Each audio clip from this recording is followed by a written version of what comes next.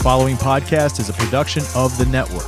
Check us out on bicbp-radio.com. You're listening to Hats, Tats, and Stats podcast on the BICBP Radio Network with your hosts, EZD Derek Jaws, T-Wave Taylor Sekatersky, Big Diesel Nick Yelich, Bold Claim Ben Yelich, and Austin Kelm, the Stat Man.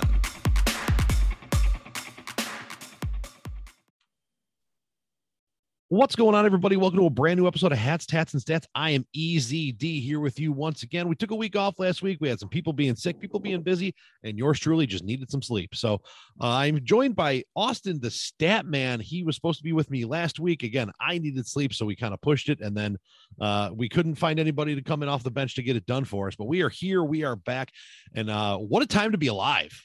Oh my God, playoff football is the best. I know people say like playoff hockey, and I get it, Sabres fans, but playoff football, man, super excited. There's so much parity in the league this year. There's so much going on. It's insane. It's absolutely insane to think of how many different things have transpired over this 18-week season.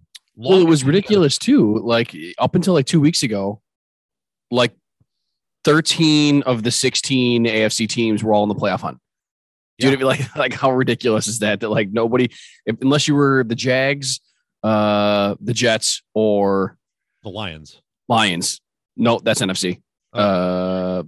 Houston, the Texans. Everybody was in. Like everybody had a shot. Everybody had a shot. Yep. And then going into week 18, there were, what was it? Like 5 or 6 different teams could have slid into the 5, 6, and 7 seeds. The only team that was guaranteed one of those spots was New England or Buffalo. Whoever did win the division was guaranteed to be in the playoffs. And outside of that, you had the Ravens, the Steelers, the Chargers, the Raiders, and the Colts all in play for those last 2 spots in the AFC up until, really up into and through Sunday Night Football. Right. The last game of the weekend, the last game of the regular season. The last quarter was the most meaningful of the year. Right. Probably. And really kudos to the NFL for going. I give them props where credit's due. A few years ago, making all those week 18 games, divisional games. Oh yeah. Made them all just this year, but yeah. Well, right. But you know what I meant. Yeah. The last week of the season, if they can help it, is, you're playing somebody in your division, making meaningful football in the last week of the season, which for the longest time was just like, you remember it's a bye week. Yeah. Do you know what I mean? Hey, we're all resting our starters. This game doesn't mean anything. It's not a division game, like whatever. Yeah. And now there's meaningful football the whole way, which is fantastic. So, and there were a few of those games. So like the Chiefs Broncos game, the Chiefs played their starters because they were fighting for potentially the top seed. Right. The Cowboys played their starters because they were looking to improve their seeding. They couldn't get the 1 seed, but they wanted to be as high as possible. Listen, why wouldn't you? Right. I want as many home games as is afforded to me. The Eagles couldn't get any higher than 7th. No matter what happened, they were 6th or 7th. So they played their backups against the Cowboys, and that was kind of a bye week for the Eagles. But half their season's been a bye, so we can't really fault them too much there. The Giants are on a year-long bye, and the Washington football team. They played their starters because they have nothing to lose. The Bengals. Very limited snap count for Jamar Chase. Joe Burrow didn't play. He texted Kyle Allen, tag you're it, to let him know he was starting this week. And the Browns, he had that hamstring thing, right? Or was a knee, a sprain or something like that. He got rolled up on. Yeah, and he's like week 16 last week, but they just let him take the week off regardless because the Bengals basically said, we don't care if we finish 2, 3, or 4. They couldn't get the 1 seed. Like who we play is who we play. Who cares? Right. Great. Awesome. And you know what? That's actually a scary thought process. I'm not sure if that meant, I get what you're saying there, but I'm not sure the mentality of, well, we're just happy to be here. I'm not saying go real far. I'm not saying we're happy to be here. I'm saying we won the division risking injury to our some of our star players. Cause like Joe Mixon didn't play either. Right. So like they basically went, we're here, we're the division champs, we're having a home game. We're not going to risk injury to be the 3 seed instead of the 4 seed when we don't know who that could sort out against anyway. So who cares? Right. We can't make an informed decision because we don't have all the information until 5 hours after we're done playing. Right. So they sat a lot of their key guys. Like I said, Jamar Chase had a limited snap count. I think he had 2 catches this week. They lost to the Browns, but who cares? Right. The Browns pretty much played every starter they had, except for Baker, who is getting surgery on his non-throwing arm. The Steelers and Ravens were playing for their lives, went to overtime in a 16-13 absolute crap fest. But the Steelers took the win and put themselves in position where the Sunday night game all of a sudden really, really mattered, because had the Ravens won, they would have needed, I believe, the Raiders to win. If the Steelers won, they needed anyone to win. Right. It was the specific circumstance one way and a little more vague the opposite way. Yes. Obviously, the Lions played the Packers. The Packers didn't start anybody of note. The Lions played just to play. I think they played a half. Roethlisberger. Rodgers played a half. Rodgers did play a half, and he was like 14 for 18 for 210 and 2 touchdowns. Right. Like, just a ridiculous half of football from him against the Lions. But the Lions pulled it out in the end and cost himself the #1 overall pick, which is funny. Which is ridiculous. How do you? Listen. There. If you look at the mock drafts, not to get off that, because I'm sure the mock draft will be a whole other episode that we'll have. But the pass rushers that are at the top of this year's draft class, I mean, it's a 1A, 1B. If that's the route you're going to go, which their defense is pretty abysmal. I think that's where they'll go. And I don't know what other route you take, because it's not like there's even a standout quarterback. The Lions could use one with, especially to sit under Goff for a couple of years. Goff might be the best bridge quarterback there is. You can build your entire team and then say, okay, now we have to address the quarterback position to replace the guy who's been doing well for us. This is an EJ Manuel, Geno Smith here. There are no franchise quarterbacks in this year's draft. I mean, could one come out of the woodworks? Well, sure, anything's possible. But this will not be the year the quarterbacks go 1, 2, 3.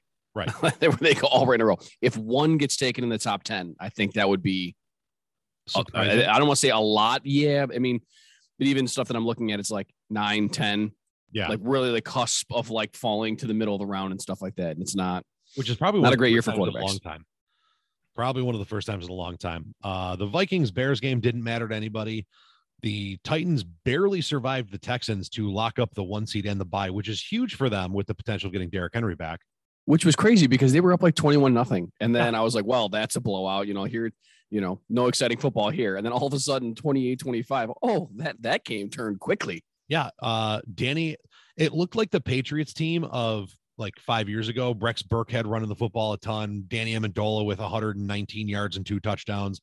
And 3rd round pick Davis Mills looking like probably the best rookie quarterback of this class. All right, let's not go crazy. I'm a Bills fan, but I think it's very easily Mac Jones. I'm not saying he's going to be the best. I think it's Mac pretty easily. I don't think it's Mac Jones. I really don't. I mean, based on what, listen, I'm not saying he's good. I hope the Patriots keep him for years. You know what I mean? Because there's nothing special about him. But right now, this year, best rookie quarterback, it's got to be Mac Jones. I don't know, man. Davis Mills has done a really, really good job with literally the worst team in football on paper. Oh, listen, I think there's a solid argument to be made for 2. That, he's in front of Fields because he was splitting time with Dalton, and Trevor Lawrence just had a god-awful year. Wilson, too, and for the Jets was horrendous. I would be intrigued to put their statistics side by side, but I'll do that. I'll do that a little bit later.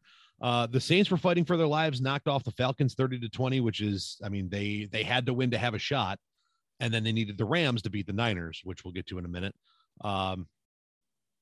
Matt Ryan's got to be done in Atlanta, right? He's got to be looking to go somewhere else. No, they're bringing him back, and he said he wants to be here or there rather, and he's Atlanta for life. All right, go to town, man. That just doesn't make sense to me. I think that partnership has run its course, and it needs to. I think that a change of scenery would do good for both ends, but apparently, what do I know? Well, Atlanta needs to be bad enough to get a 1st overall pick next year. Like they need to get the Trevor Lawrence of 2023, because we already discussed there isn't one of those guys in 2022 that, I mean, having him there is fine. And I think he's still got some gas left in the tank, but I mean, if he's going to keep you going 7-9 or 8-8, whatever the new 8-8 is, 8-8-1 if you're the Pittsburgh Steelers, 8-9, 7-10. If you're going to be in that range, then you're never going to get that guy, or you're going to have to make some sort of move and trade up. Like, I mean, at some point you got to just go, hey, we're going to suck for a hot second, just so we can get our guy. Right. You know what I mean? Like to be just good enough to not make the playoffs and just good enough to not get a top overall pick. I'm not sure that does anybody any good. You know what I mean? Yeah. I mean, I feel like having Ryan gives them, like, they're going to muddle in that middle of the road obscurity. Like, they're not going to be a top 5 to 10 pick, I don't think. But at the same time, I mean, I don't know. I personally think a change of scenery would do well for both sides there. But Russell Wilson looked good in his possibly last game in Seattle. Two weeks in a row. He's gotten eight touchdowns over the last 2 weeks. Like, and his finger is no longer bothering him. Right. And I really do believe that was the case. I think he rushed back from that finger issue and to try to give them a shot. And now the last couple of weeks, he can actually throw the ball with some zip and some cheese on it. And well, ironically, we've come full circle. As we've already discussed, Geno Smith was not the answer for anybody, and he happens to be the backup in Seattle. So right. I think they went over with him at the helm. So they were like, okay, Russ, even you at 60% is better than Geno at 100%. So we need you to come back as fast as possible. Yeah. And really, it was ugly. It really was not good there for a little while.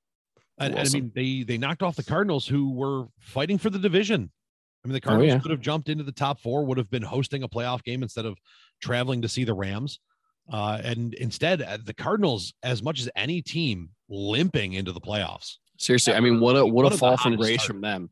Well, yeah, I mean, 8-0, 9-0, they're unbeatable. Kyler Murray is the second coming, and they're unbelievable. And all of a sudden they lose 5 of their last 6, and you're like, oh, maybe they're not quite as good as we thought they were going to be. Like, it's right. I don't know. I mean, I don't think anybody thought they were going to go undefeated, but no. But it was like the Browns from a couple of years ago. People were ready to just, well, you know what? Just give them the Super Bowl trophy. As they say, that's why you play the games. I mean, so in the last 5 weeks, they just lost to the Seahawks. They barely edged out the Cowboys, which doesn't bode well for the Cowboys. They lost to the Colts, the Lions, and the Rams in back-to-back weeks. Oh, yeah. That's a rough run. That is a rough run to finish your season.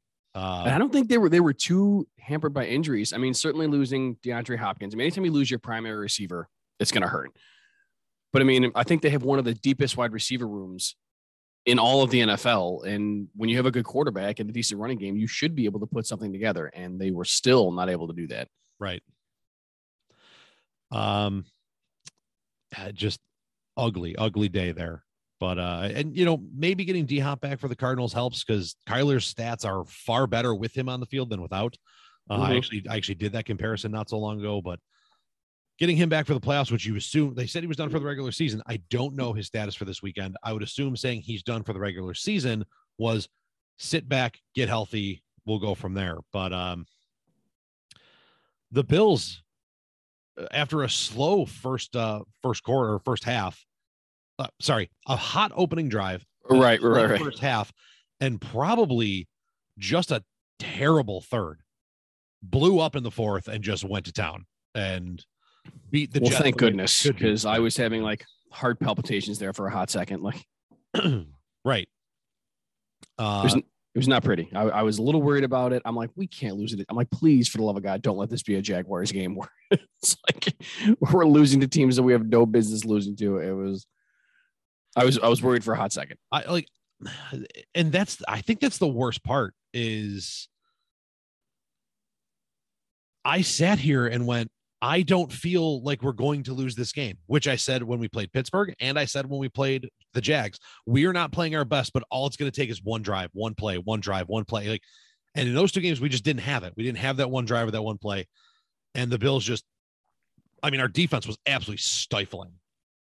Well, what did we have? Nine sacks? Nine sacks. I don't know if we had double digits. Yeah, they were really good. The Jets had 53 total yards as a team.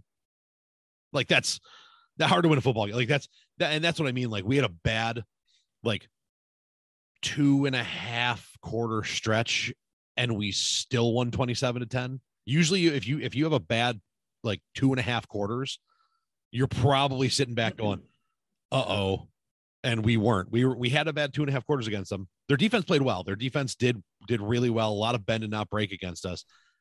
And then we still won 27-10. So Clinched the AFC East. Great on them. And the best part was they ended up not needing to win because the Patriots got beat by the Dolphins, which is funny. Right. Yeah. And then I'm not mattering anyways. The Dolphins playing spoiler, the Patriots playing for the division, and the Dolphins pulled it out. The Buccaneers absolutely just rickrolled the Panthers. This one was tight for a little bit. It was 10-7 at half, and a 24-point fourth quarter just put it away in epic fashion. And good on Tom Brady for like going against his coach's wishes, going back in the game to make sure Gronk got his bag. Which really, he might have gotten it anyways, but like wanting to make sure that it was done. You know what I mean? Like, I'm going to deliberately hammer this. Yeah, for sure. And, it's one of those things that I look at it and like, when you're really, oh, really? I'm trying to put in like Davis Mills into my little player comparison here, and it's not working. Oh, I just had their Mac Jones and his Pro Football Reference page pulled up. Well, I just go back and forth between the tabs, but the player comparison, that's a cool little page. I just opened two browsers, or not two browsers, but two tabs. Yeah, I was going to do that, but this actually, and Davis Mills isn't on here yet, so that's kind of a honestly, they're not to derail back to where we were, but they're more close than I thought they were. You have to do a guesstimation because Mills only played 13 games and right. Mac Jones played 17. But if you spread out Davis Mills' stats over a 17-game season, they'd be very close to each other. So with their stats being almost identical, I don't know. You'd have to dive into, not, intangibles. Yeah. Who's the better leader? Who's got, like who's yards per attempt, or you're getting into some advanced analytics there as to who's better. There's no question that Mac Jones plays on the better team. Yeah. Like at bare minimum, the better coached team, a team that relies heavily on a run game where the Texans don't have one. In my opinion, if their stats are close, Davis Mills wins because his team is awful. Well, I think there's something to be said though, for always being down and having to throw constantly. Do you know what I mean? Like, I tend to be on the other side of that. Do you know what I mean? Is there a reason that Stafford passed for 5,000 yards every year? Well, yeah, they were down by 30 points. All he had to do was throw nonstop. That's why there's no running game. You know what I mean? It's right. But like throwing more and having comparable stats. Yardage is one thing, but like yardage and touchdowns is one thing. But so Mac Jones probably has the lead in completion percentage because they throw nothing but 3 to 5 yard slants for the most part. Like he has the least air yards of any qualifying quarterback in the league this year. It's okay. So I don't mean to digress again, because we always do this. Okay, but I had a conversation at work yesterday with a coworker, and I was interested to see what you were going to say about this. Okay. So the person I was working with made the argument that making big catches in big games for a winning team is far better than putting up a ton of stats on a crap team. You know what I mean? So kind of what I just said. And I said, well, that's true to an extent, was my opinion. I said, but, you've got guys like, I don't know, does that mean Calvin Johnson wasn't any good because, he was garbage? You know what I mean? Like, was he not talented because they were 1-15 with him? I'm like, at what point does having 130 catches for 1,900 yards and 9 touchdowns not like, oh, well, he only did that because they sucked and they threw all the time? Yes. But also, it definitely Calvin Johnson's unbelievable. You know what I mean? It definitely gave him more opportunity, but at the same time, and that's why stats are stats, right? Like, right. In the baseball world, if you hit 450 on a season and 50 home runs on the Orioles, you still did that. It doesn't matter that your team blows.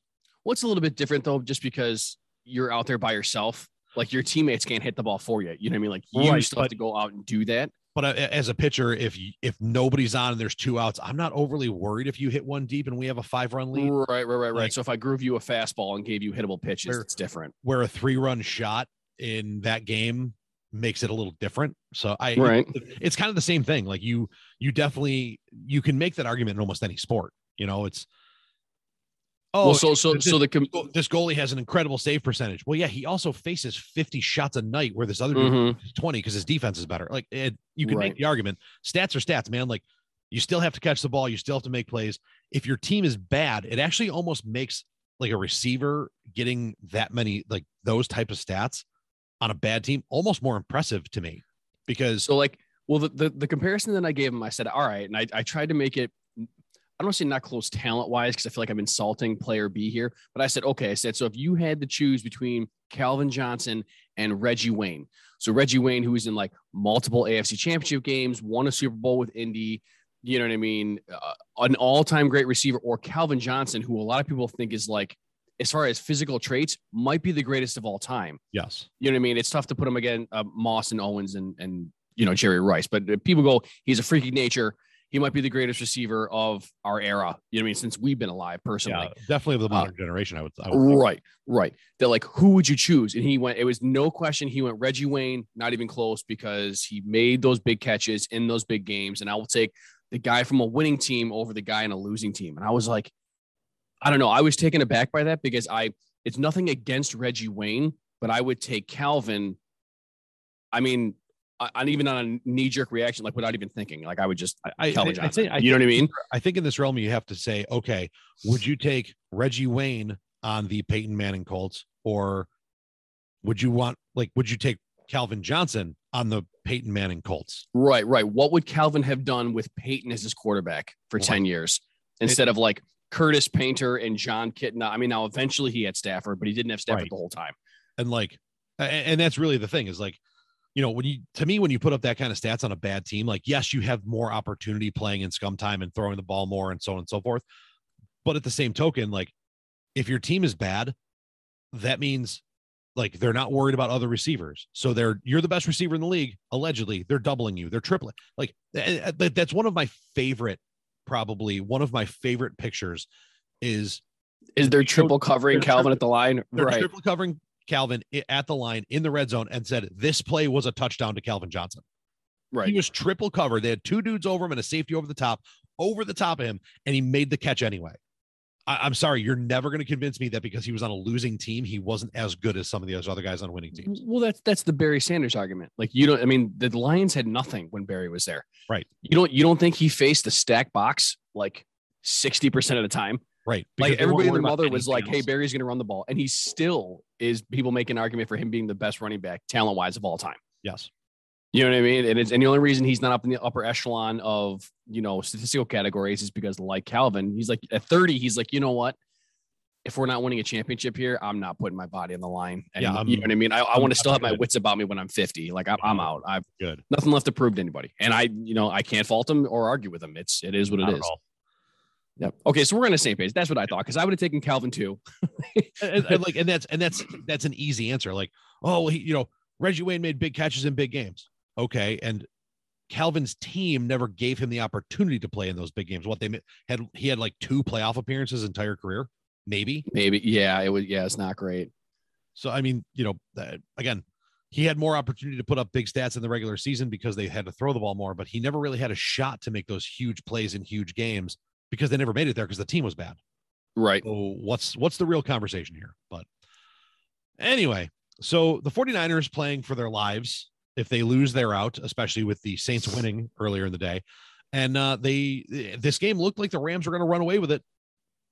And the Niners said, nah, came back. That game was like Tennessee. That was one-sided early.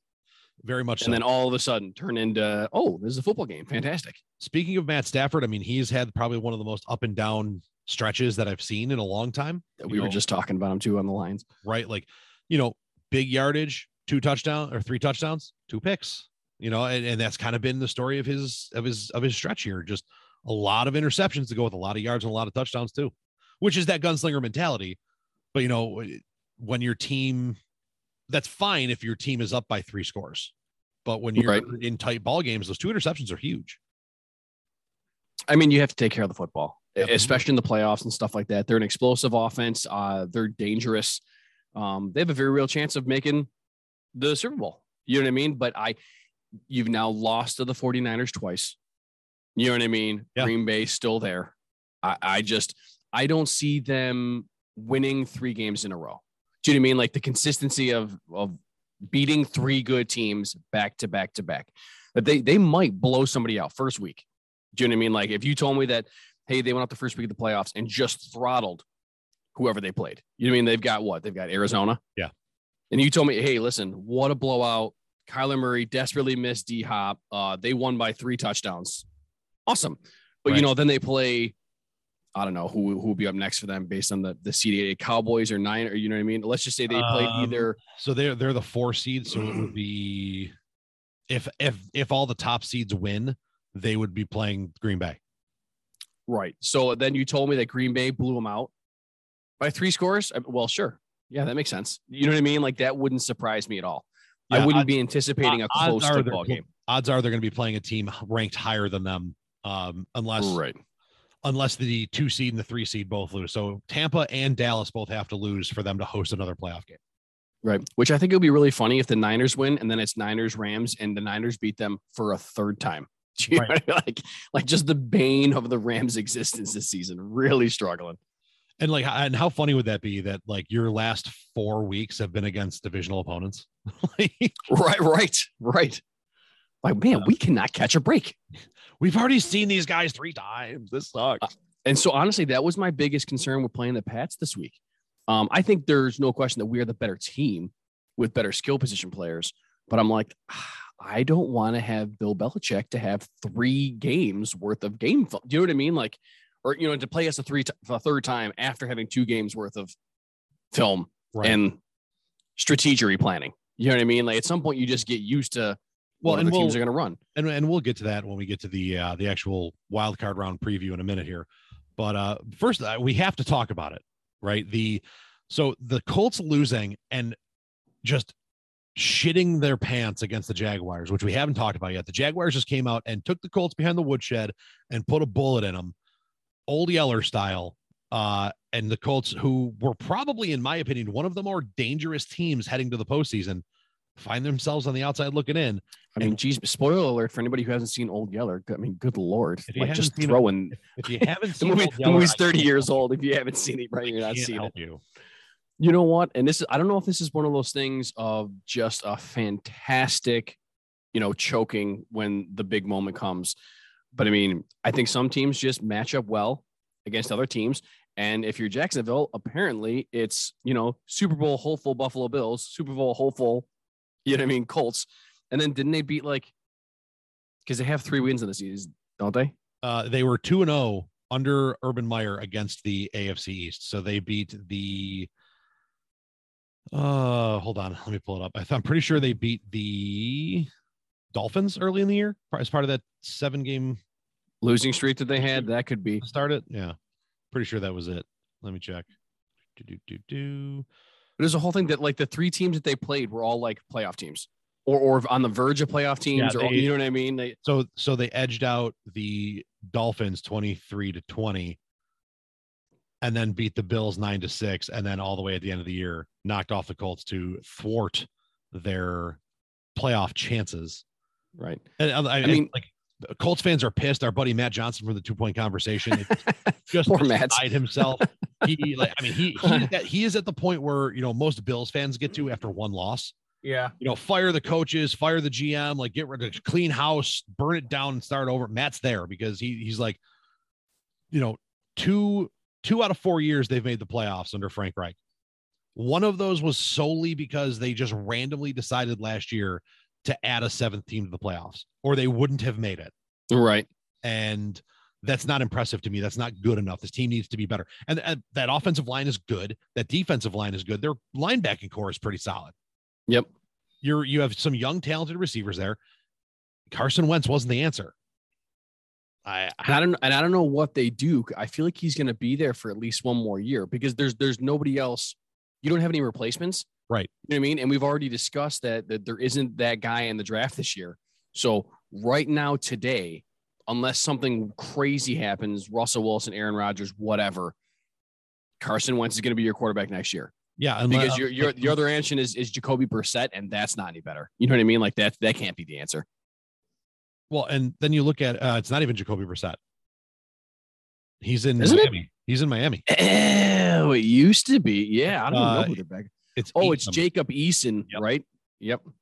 Yeah. So I mean, and unless you're going to go take a flyer on if Jimmy Garoppolo is a free agent, or depending on what the Eagles want to do with Gardner Minshew, who's been a starter in the league, there's not a whole lot of options out there. And we talk about all the time. You either have a quarterback or you're looking for one. And right now, I think the Colts are looking for one, as they should be. Yep. I mean, like I said, I don't know what the answer is there. That could be one of those weird things where like Aaron Rodgers leaves, so the Colts cut Wentz and Rodgers goes to Indy. Do you know what I mean? Like, Right. wow, that's a super team. You know what I mean? Like, He's been tied to Denver with John Elway. He's been tied to Pittsburgh, earlier in the season, winking at what's his name? Tomlin. Yeah. For the love of God, stay in the NFC. The AFC already is riddled with awesome quarterbacks. I don't need Aaron Rodgers coming to our side. He can stay over there. No kidding. Same with the NFC is full with old men. They had Breeze, they had Brady, they had Rodgers, they had all the 38 and 39-year-olds. I'm just waiting for those guys to retire, but now we don't need any more. Right. And Rodgers did say retirement could be in the conversation this year. So who knows? But we'll see. I don't know how you go like back-to-back MVP campaigns and then be like, nah, I'm hanging it up. Well, he did. He also came out and said, I want to be able to retire and, have my wits about me and not, have to wake up and take painkillers every morning just to operate. Like, right. So who knows? Playing on a broken toe for the last 6 weeks. And, and who knows, maybe that broken toe is kind of like, you know what, maybe this isn't so worth it anymore. Try to go out on top and call it a career. It'd be a nice way to go. But, that big loss for the Colts, 11-26 against the Jags, put the weirdest scenario ever in play in the NFL. People joked about it all week, and then it happened, and here we are. It was, if the Colts lose, the Raiders and Chargers could kneel out the football game, take a 0-0 tie, shake hands, and both make the playoffs. That's not what happened. These two teams had an absolute slugfest against each other. This was a great football game, top to bottom, no questions asked. This was an absolute season on the line haymaker, brouhaha, if you will, of a football game. It was one of the best football games I've seen in a long time. It was quite good. My wife's looking at me like, why are you still yelling at the TV? Don't tell me not to yell at the TV. Like, it's my TV. I'll yell at if I want. Right. Just losing my mind. So, this, all the drama you could possibly want. The Raiders look like they're on the verge of winning this football game. And several times. And then, last minute marching down like a 16-play drive that took like 6.5 minutes off the clock. And they had 4 4th and 10s or something stupid. Yeah, it was 4th and 10 or better. It was like 4th and 10, 4th and 19, 4th and 13, and 4th and 15. And like they converted 4 of them. And on the 5th one, it was like defensive holding. So they got an automatic first down or something. Right. You know what I mean? Like keeping them in the game. And then with no time left on the clock, on fourth and goal, I believe it was. Yes, right. And then throws the tying touchdown. 15 into double coverage. Just an absolute piss missile into Mike Williams in double coverage, just out of reach of both dudes closing in. Williams goes down, cradles it to his chest, falls on the football, and we go to overtime. And everyone's like, are you kidding me? Right. We're sitting in their locker room like getting the tie. We're so getting the tie. Shitting me. The Raiders get the ball first. They march down the field, and the Chargers defense does just enough to force the kick. The Chargers get the ball. And I'm pretty sure they converted another 4th down on this drive. Several. I think 3. I don't want to say they had 7 between the 4th quarter and overtime. And get Justin, the 1 4th down was a huge play. Like they hit Williams in the middle of the field. And somehow it was him, another receiver, and 3 defensive backs. And all of a sudden he just came out the other side with the ball. And if he was for like a 30-yard gain. Yeah. The yak. And if he was any faster, that would have been a house call and ball game. Right. Mike Williams, he's their big receiver, not their fast receiver. And he got right. If it was like bounds. What's it, Guyton or whatever his name is, that's their speed demon. Like if that guy catches it, he's gone. I think even Keenan Allen catches that and he's gone. But he gets pushed out. And then the Raiders defense does just enough to force a field goal. And here we are with about 4.5 minutes left. And the Raiders have the football. And they got to go the whole length of the field. And they got to go. Yeah, there's the kick takes them to the 25, and they got to go the whole way. Just enough to get in field goal range. And they're playing it safe. They're I don't think football. Did they throw any passes? One. It was it was the first play of overtime of that second drive. They ran a play action pass that got them near midfield. Right. And then once they were there, it was like they ran the ball 7 straight times. Yeah. And the Chargers defense defended it well. I mean, I'm pretty sure that first play got them into like the 40 or the 39 maybe. And then they got one more first down. And all of a sudden we're here We're inside the 2-minute warning. The Raiders run the football. You stop them. The Raiders run the football. You stop them. It is now 3rd and 4 with 45 seconds or 48 seconds left. And with 5 seconds left on the play clock, someone calls a timeout. Now you're thinking, okay, in this situation, like maybe the Raiders call timeout. They want to get a better play called. The Raiders weren't pushing tempo. They weren't trying to get quick snaps off. Right. And the thing is, they weren't. So content. most people saying like, oh, there's no way Oakland was always planning on kicking the field goal. They weren't in field goal range. Or, I mean, if they were, it was like a 58-yard field goal. It was nothing that anyone would consider automatic. Well, and they needed, and the game was tied. It's not like they were up and they were trying to take a knee here. Right. So then all of a sudden you realize this timeout was called by the Chargers on defense, who they're not getting the ball back. Right.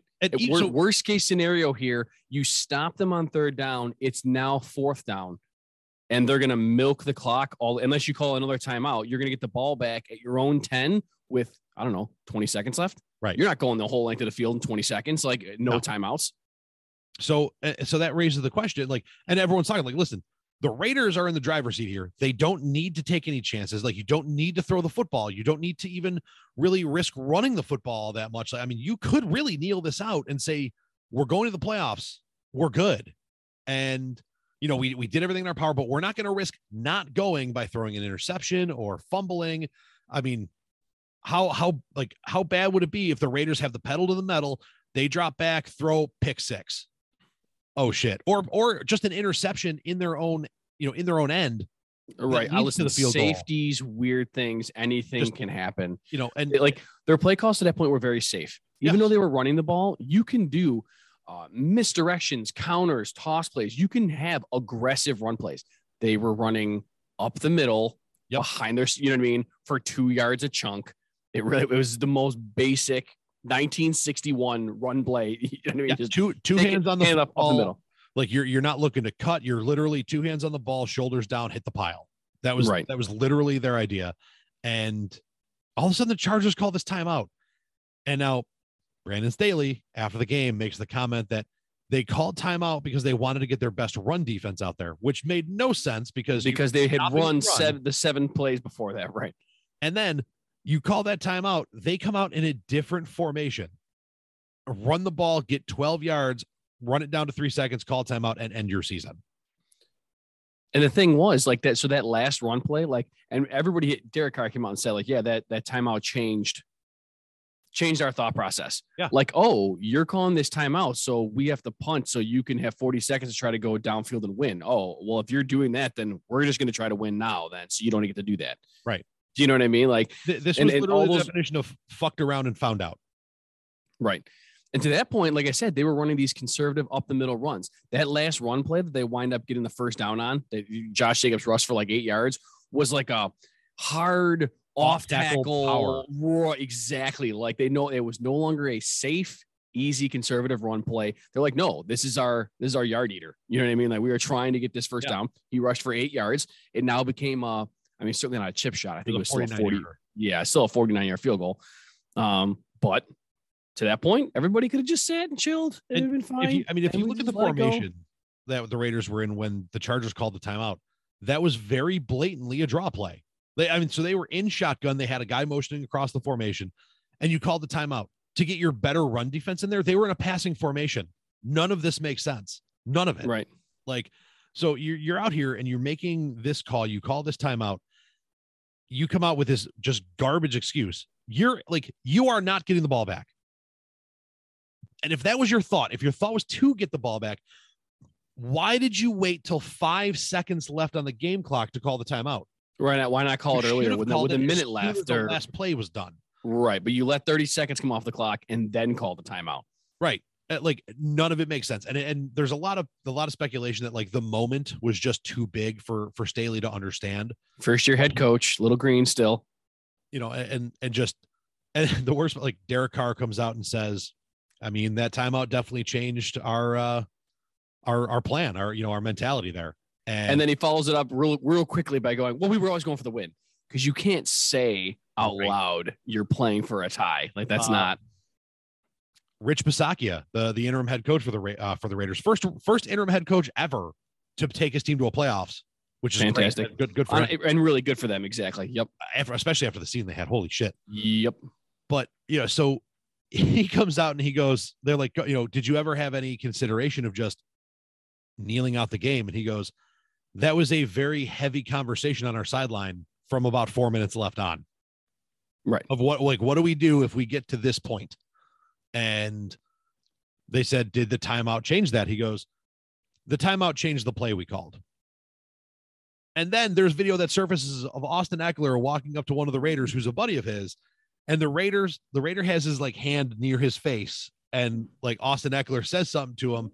He like shakes his head and replies, and Ekeler like rolls his eyes and goes like, "Oh man, right, exactly." Like he looks super bummed out, and I'm sure it's not him telling him that, the hotel food he had yesterday was bad. Like, right. I don't think it was a Joe Schmo conversation.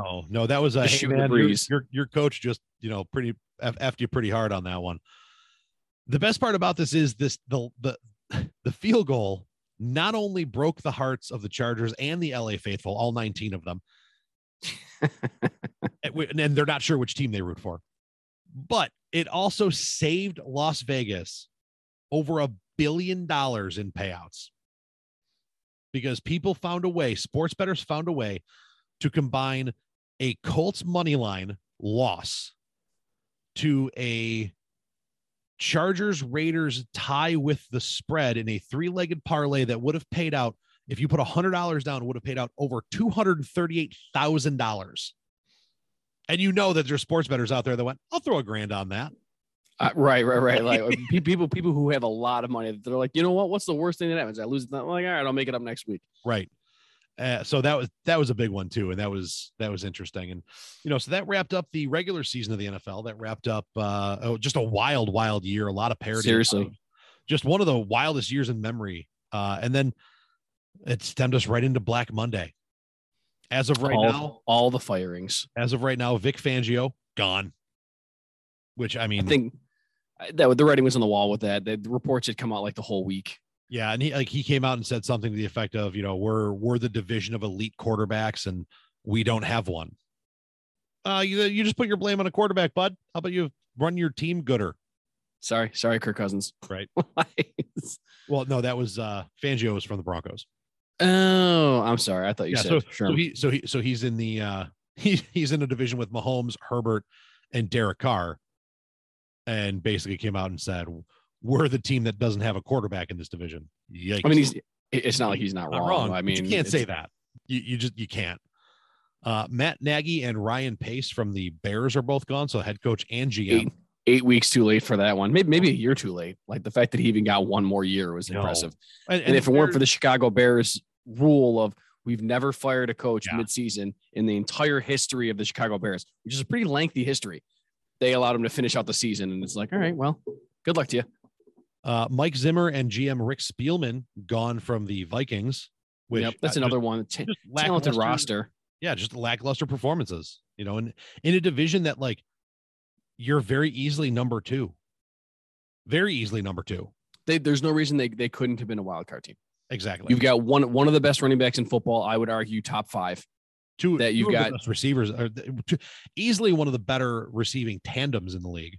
Right. And I think you can make an argument that Justin Jefferson might be the best receiver in football. That there's an argument to be made there. He's definitely in the top 5, in my opinion. You can certainly make an argument. Like, I don't know who you would put in front of him. I mean, he just had like 103 catches for 1,500 yards and 9 touchdowns. I think he led most. I mean, Cooper Kupp had better stats, but like, I don't know if he's a better receiver. Well, and I think when you have that conversation, the easy top 5 would be Adams, Kupp, Hopkins, maybe Hill. I would put Diggs ahead of Hill. Really? Yeah. Well, I guess Hill is fast. If you get the ball to Hill in Hill's hands in space, he's going to score. Right. He's not a good route runner. His hands aren't great. He's just elite. He's elite fast. And that just doesn't do enough for me. Right. It's part of the reason that DK Metcalf is just on the outside of, like, it's probably top 10, but not top 5 for me. Right. And then I would put Jefferson in that group too. That's probably true. I might have Jefferson ahead of just as an overall what he does as a receiver and his size and the fact that he's 21 and change, maybe 22. Right. That he might be in front of guys like Hill. He's definitely in front of guys like Hill. I mean, that was no particular order. I think not Adams. I think D-Hop is the best overall receiver in the league, hands down. I don't know. I think Adams is probably that guy. I'm talking talent, not just, I mean, yes, right. Sure. Okay. He was banged up this year and he has had some injury problems of late, but like overall talent, I don't think there's anybody better than him when he's on the field. Yep. And then the big shock was Brian Flores getting the axe. Yep. You know what? And he's going to get another head coaching job somewhere else. But if like Leslie Frazier gets hired somewhere else, he could be our defensive coordinator anytime he wants to. He can absolutely like, you know what? In a perfect situation, the Colts are fed up with Frank Reich. They fire him, and we get Frank Reich as our offensive coordinator and Brian Flores as our defensive coordinator, and we upgrade from Frazier and Dable. And I think I don't use the term giddy very often, but that would make me so happy. It's just never going to happen. But I mean, and I'll tell you, I absolutely love that. I give Leslie Frazier a lot of credit, and I don't know how many people we could get that would be a true upgrade from him. Right. Just because, I mean, literally. No, I think he's done a great job. I think he's got head coaching experience already. He was Minnesota, right? I want to say. Yes. I think. Googling. Yeah. We're going to have some dead air while Austin types into the computer here. Tippy tapping. Now I'm getting all the interviews that he's going on and stuff like that. Assistant coach for the Ravens, Buccaneers, Colts, Bengals, Eagles, and head coach of the Minnesota Vikings from 2010 to 2013. So, yeah. So, I mean, he's going to be a hat candidate just because he's got previous experience and he was a very successful assistant. For sure. I think this to me is like the whole Brian Flores firing to me is a sign that the Dolphins are in bad shape as an organization. And I'm good with that because you're in my division. Seriously. And that's the thing. I'm happy with the firing because I think he's a very good coach. I agree. It's like, I hope you keep screwing up. That's fine. Well, and like, if you look at the owner, like all of the rumors about going after Deshaun Watson were from the owner, all of the like drafting Tua, like Flores didn't want Tua. The owner drafted him anyway, said, nope, this is our guy. Like, so you have an owner who's micromanaging. There's a couple organizations that kind of sound like this, isn't there? Right. This sounds like, the Raiders of the last decade, the Cowboys of the last decade, just owners who can't get out of the way and let the football people do the football things. But it's just so crazy because, like, I understand they didn't start particularly well, but if you didn't fire him after they were 1-7, why would you fire him after he goes on an the longest winning streak in the NFL? Well, maybe second after the Chiefs kept winning, but right. You go on an 8 or 9 game winning streak and you cap off your season by beating the Patriots, who are a playoff team. And then you fire it. Like, I don't understand right. What happened there. Right. Because you lost to the Titans and ended your season. Like, you ended on a high note. I believe they may be the second best team in the AFC East, despite the fact that the Patriots made the playoffs over them. Right. I mean, like, as far as roster talent, I think for sure. I think if you had Bill Belichick coaching Miami, I think that they flip easily. As much as I like Flores, I don't think he's as good as Belichick. I think Belichick is just a better overall schemer, right? As far as just offensive game plans and things of the sort. But that's just me, and I think that's what would give him the advantage. I think they're both very good coaches. I just think Belichick has a better mind for the chess match that is a football game, right? And I don't like giving Belichick that kind of credit. Right. Like, as Bills fans, that pains us to say. It does. What doesn't pain us to say is it's wild card weekend and we get to play football. Yes, we do. So we got about 10 minutes left here in the episode. So we're going to get through this pretty quick. Raiders Bengals Saturday, 4:30. You know what? As good as the Raiders have been playing, I mean, I think the Bengals take this one. Their defense has been much improved, and I'm not sure that the Raiders can stop the very, very high-powered offense of the Bengals, especially with all of them being on a week's rest, basically.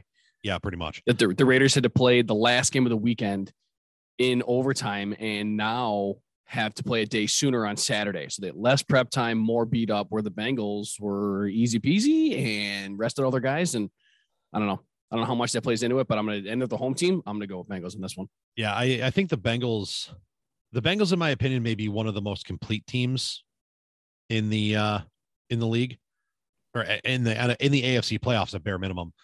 Joe Mixon was the second leading rusher in the league this year. That offense was absolutely disgusting. Newsflash: Joe Burrow, really, really good. Yeah, Joe Burrow is who the Browns wished Baker Mayfield was. Baker Mayfield was 100%, not even a question. So, and really the big question here, I mean, so the Bengals beat the Raiders earlier this year, 32-13, but we're also talking about a Bengals team who, I mean, got thumped by the Browns, got beat up pretty bad by the Chargers. They lost to the Browns twice technically, but that's the last one didn't matter. Didn't count. No, it didn't. Yeah. But I mean, so if the Raiders team, if this Raiders team can show up and put some pressure on them defensively with that front four that does tend to get after the quarterback pretty well, I think, and if the Bengals do have a weak point, it is probably still their offensive line, despite playing very well this year. Right. I think that would have to be the key to the Raiders win. I don't think they do it. The Bengals would have to lose this game before the Raiders would come out and win it. Correct. I thought the same thing. Moving on to the Saturday night primetime game at 8:15 here in the frosty tundra of Buffalo. Patriots visiting the Bills, round 3, the rubber match. This one literally for all the marbles. Like 5-6 weeks ago, Patriots come to Buffalo on a windy, blustery Monday night and win probably the weirdest and ugliest football game you've ever did see. Then the Bills, about 4 weeks later, go to Foxborough, just lay a whooping on the Patriots, and now it's and take the division back. After the first game, it was the Patriots division, the Bills division for a year, and the Bills came back, took it right back from them, and now they're the AFC's champs and hosting the Patriots in the rubber match here in Buffalo. I don't know how windy it's supposed to be, but it is supposed to be a wind chill of -5 at game time. Yep, very, very cold. Very good. And I'm not worried so much about the cold factor, but it was the wind that was easier because it was cold when we played in Foxborough. Yeah. It's not like it was, 80 degrees and, it's totally different now that they're coming home. The only thing that affects us, I think, in that one is, Josh and his touch on the ball. Right. Sometimes it feels in the cold. It looks like he feels like he's got to pull down a little bit harder. And sometimes, that's a little bit tough to handle for the receivers. We saw, even Diggs, had one get a little deep on him at one point, an easy open touchdown, and with a little bit of zip on it, he kind of got on him deep and jammed his thumb hair a couple games ago. But outside of that, unless it's either snowing, raining, or really, really windy, the Bills have the advantage here. Yeah, I'm going to take the home team here. Our defense is playing well.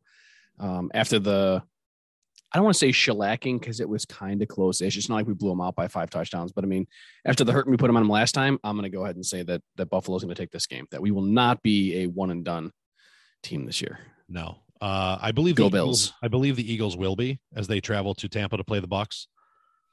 I don't think this is going to be close. I think the Eagles may be the worst playoff team this year. I think so. It's either them or Pittsburgh. I'd have to say it really just depends on. Honestly, it depends on which Jalen Hurts show up. If you told me that he rushed for 130 yards and had 2 rushing touchdowns, you know what? Maybe they got a shot. Guys who can run are always an X factor. Yes. You know what I mean? It's if they had a stationary quarterback, or it was like the Bucs versus the Raiders, and because Carr, he's athletic, but he can't run like Jalen Hurts does.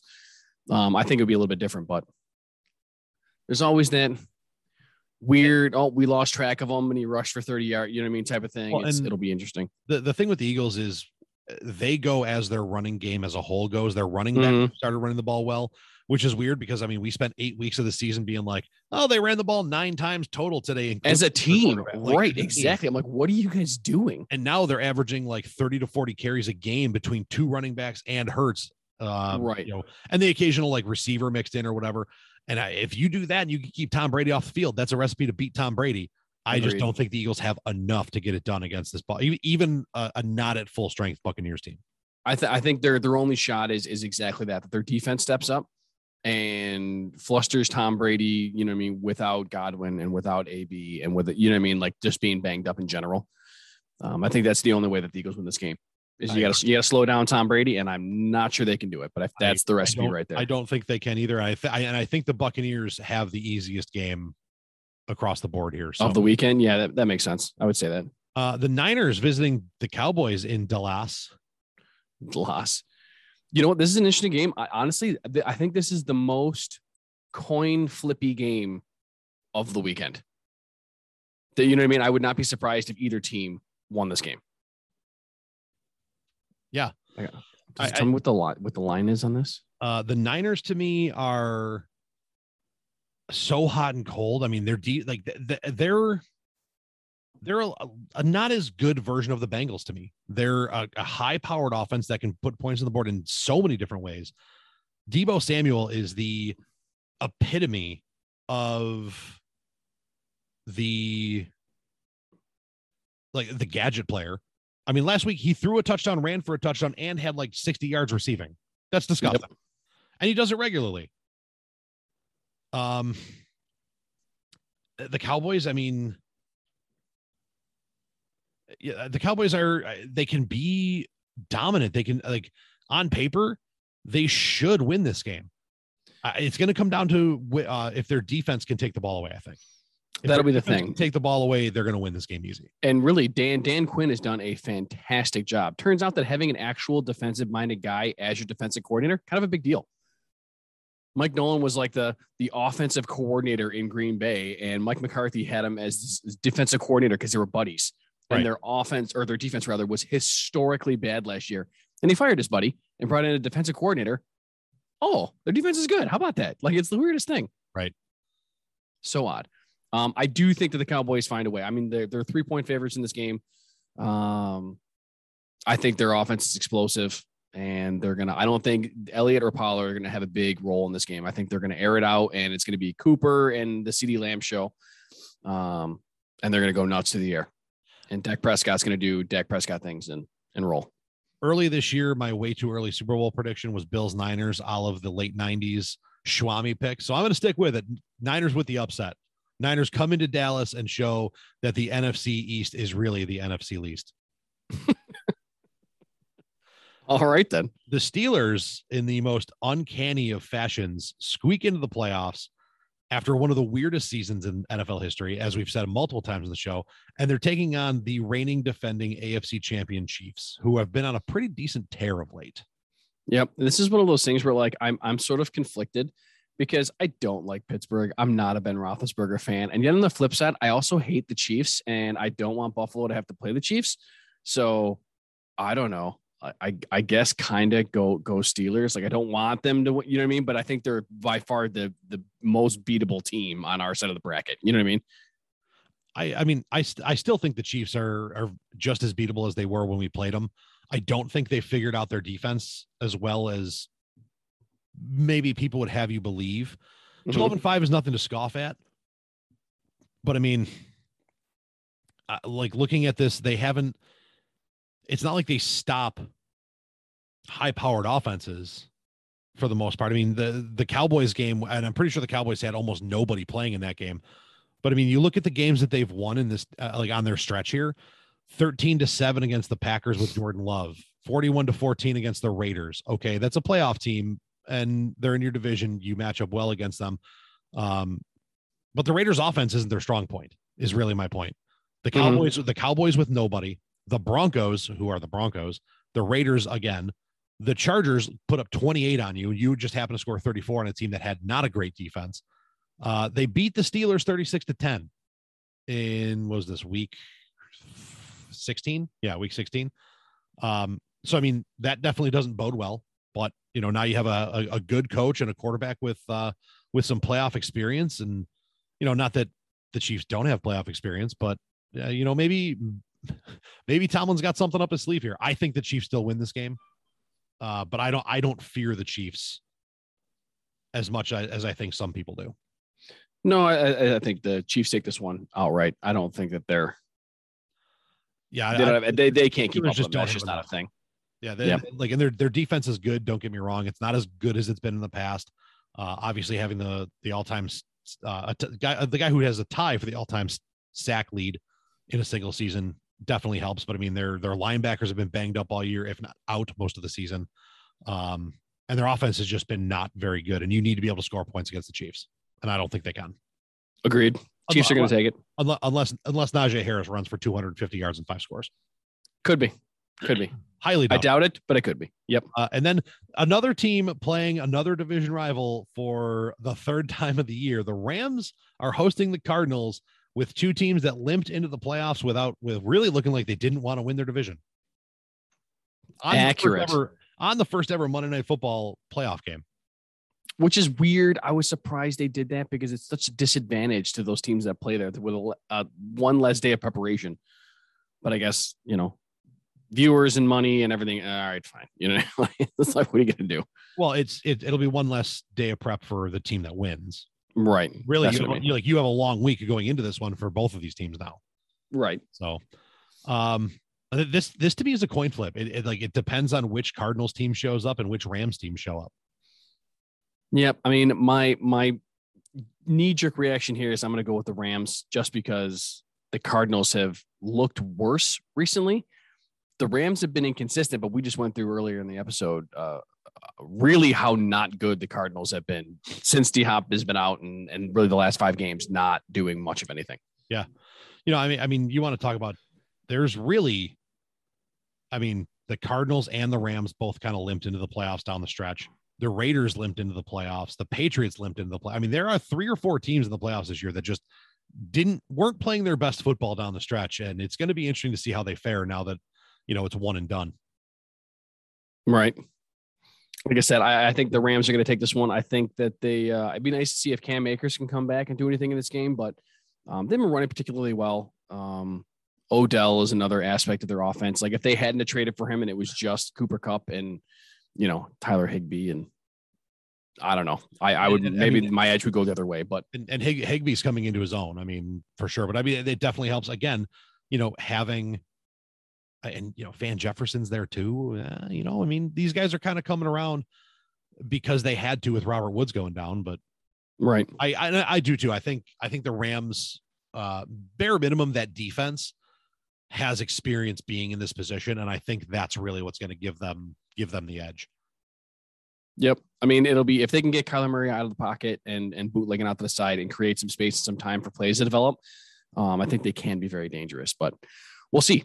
If Aaron Donald hits you in the mouth a couple times, people tend to not like that. So yeah. We'll see what happens. And it's going to depend on whether or not D-Hop is available. Again, I haven't looked or seen if he is going to play or not, but we'll obviously wait and see that one out. And that is the wild card weekend. That is the wild card weekend preview, going back through some of the wildness of week 18 and the Black Monday debacle that is every season in the NFL. Thanks for tuning in, guys. This is Hats, Tats, and Stats, part of the BICBP radio network, www.bicbp-radio.com. Click on the menu, click the podcast tab, and go to the sports tab. Find our logo. It's the blue one that says Hats, Tats, and Stats on it. It's not hard to see. Click on that. You can listen there, or you can tune in Spotify, Apple Podcasts, Google Podcasts, Amazon Music, or anywhere else you get your podcast from. Also, don't forget, download the MyTuner app and tune into Shot Takes, powered by Hats, Tats, and Stats podcast on the Can You Dig Sports Radio Network. We are there Monday through Friday, 10 a.m. to 2 p.m. to talk anything and everything sports. Week in, week out. We're there Monday through Friday, and yours truly also drops a daily sports headline report that airs throughout the day. So check that out as well. And that being said, Statman, good to have you back, buddy. Thanks, buddy. Appreciate it. Sorry we didn't get to do this last week. Yeah, we know sometimes life happens, and we gotta make plans and adjust. So that being said, we will catch you guys after the wild card weekend for the divisional preview and more sports awesomeness right here on Hats, Tats, and Stats. Up. Come on, get in here. We got to call this thing. Tighten up. Come here. All right, guys, here's the situation. 2 minutes left, 0 timeouts, down by a touchdown, and we got to drive 75 yards. All right, we could do this thing. I believe in each and every one of you. But real quick, did you guys know that the 2 Point Conversation podcast runs 5 days a week, Monday through Friday, with various co-hosts and different themes every day? And then you can listen to them on bicbp-radio.com, Apple Podcasts, or Spotify? All right. Come on, hurry up. Get to the line and just run, and I will get it to somebody, all right? Come on 3. Ready, set, Motherfucker.